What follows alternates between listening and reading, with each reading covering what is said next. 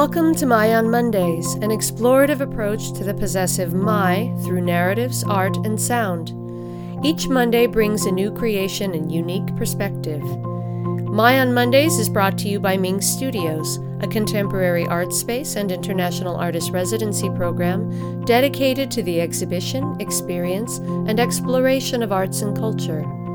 Along with exhibiting artists from around the world, MING also serves the community by hosting innovative programs including performances, workshops, screenings, readings, artist talks, and other cultural activities.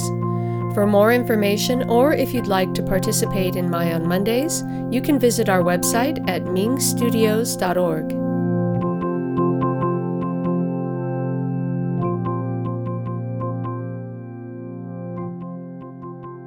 Hello and welcome to the 88th episode of My on Mondays. British-born American poet Edgar Gust was called the poet of the people with his poetry that often portrayed sentimental views of everyday life. Born in Birmingham, England, Gust moved with his parents to Detroit, Michigan at the age of 10.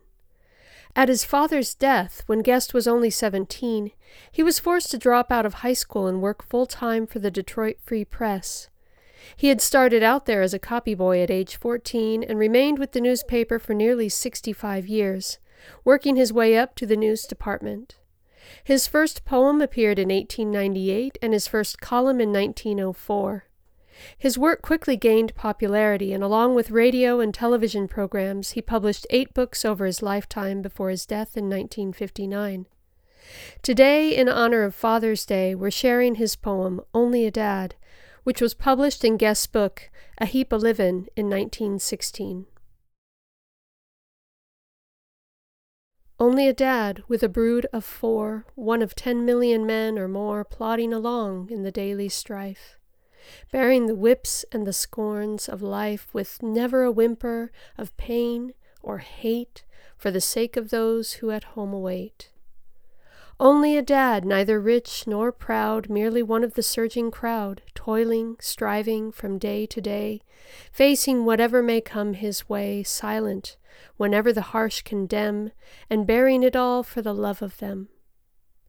Only a dad, but he gives his all to smooth the way for his children small, doing with courage, stern and grim, the deeds that his father did for him.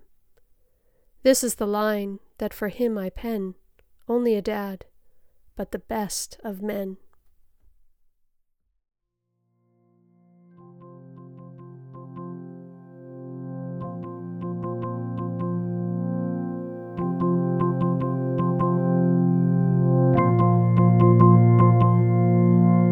Thank you for joining us today. We'll be back next Monday.